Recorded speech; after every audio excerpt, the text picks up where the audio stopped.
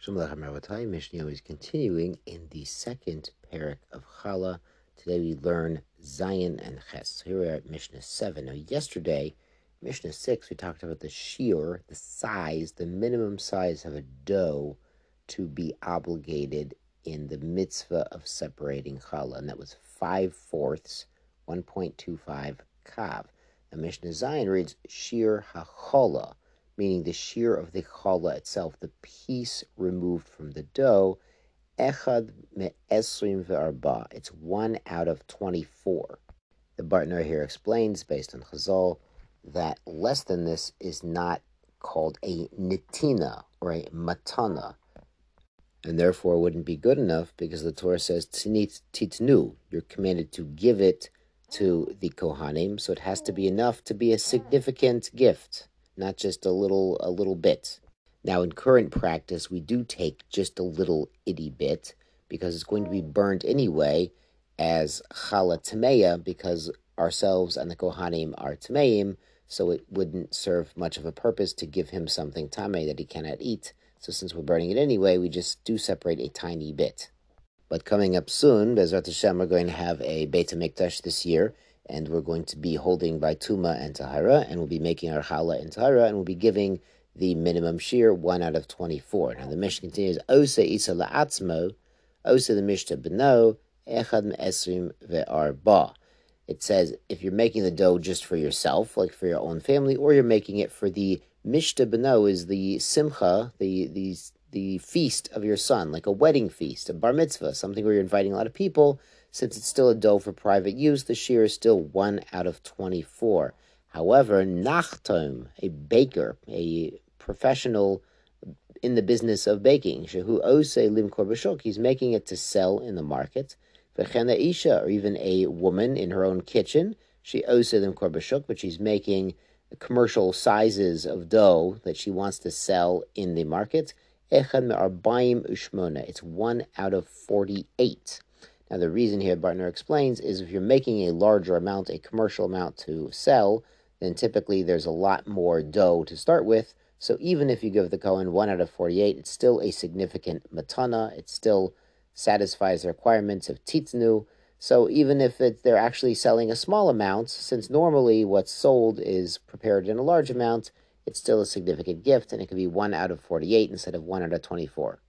The Mishnah explains, nitmeit isota, if the dough nebuch got contaminated, it got tame, as I just mentioned, we're all tame today.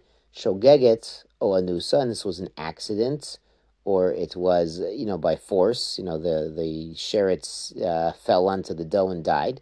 Echad me'arbaim ushmane. So you only have to separate 1 out of 48 because it's tame anyway. Nitmeit mezida, if he got contaminated on purpose, echad me'esrim arba kadei shalo yehei chote niskar.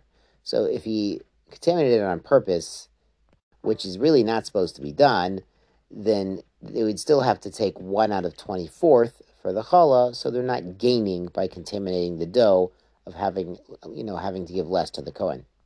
Mishnah Ches, Rabbi Eliezer Omer, nitelet min tahor ala tameh. He says you could take challah from something tahor, not contaminated, onto a tameh dough to exempt a tameh dough from the requirement. Ketzad, how do you do it? Because the issue here is you need minamukaf. You need them close together and even touching, but you can't touch your tahor to your tameh because then you make your tahor tameh, and that defeats the purpose. So ketzad, so what does Rabbi Eliezer say we should do?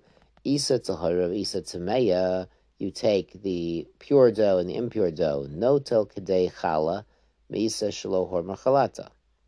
You're taking enough challah for both of them, and you take it from the dough that has not yet had challah separated, because if you're taking it from a tahor dough that already had challah separated, well, then you can't turn around and use it as challah for something else.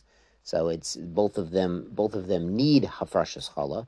V'noten b'chotz mikabetza be'emtza, and you make like a little bridge out of dough, but the dough has to be a small size, less than a betza.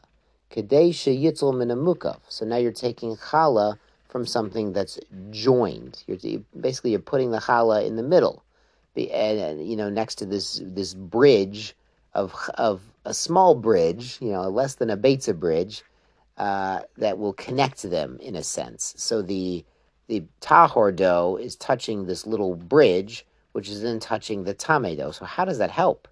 Because this little bridge is less than a beitza, so even though when it touches the tame dough, it receives tuma, it receives ritual impurity, but since it's less than a beitza, it cannot transfer impurity to other food. So even if it gets tame from the tame dough, it doesn't give that tuma to the tahor dough. So this is Rabbi Elazar's solution for minamukaf for putting them together.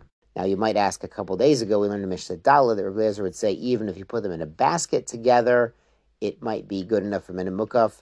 I don't yet have a good answer, but it could be that, that was b'diavad after you cook them in the oven and you're putting all the baked breads together in a basket. That would be good enough for minamukaf if you still need to separate challah. And here, lechatchila, we're separating it from the dough.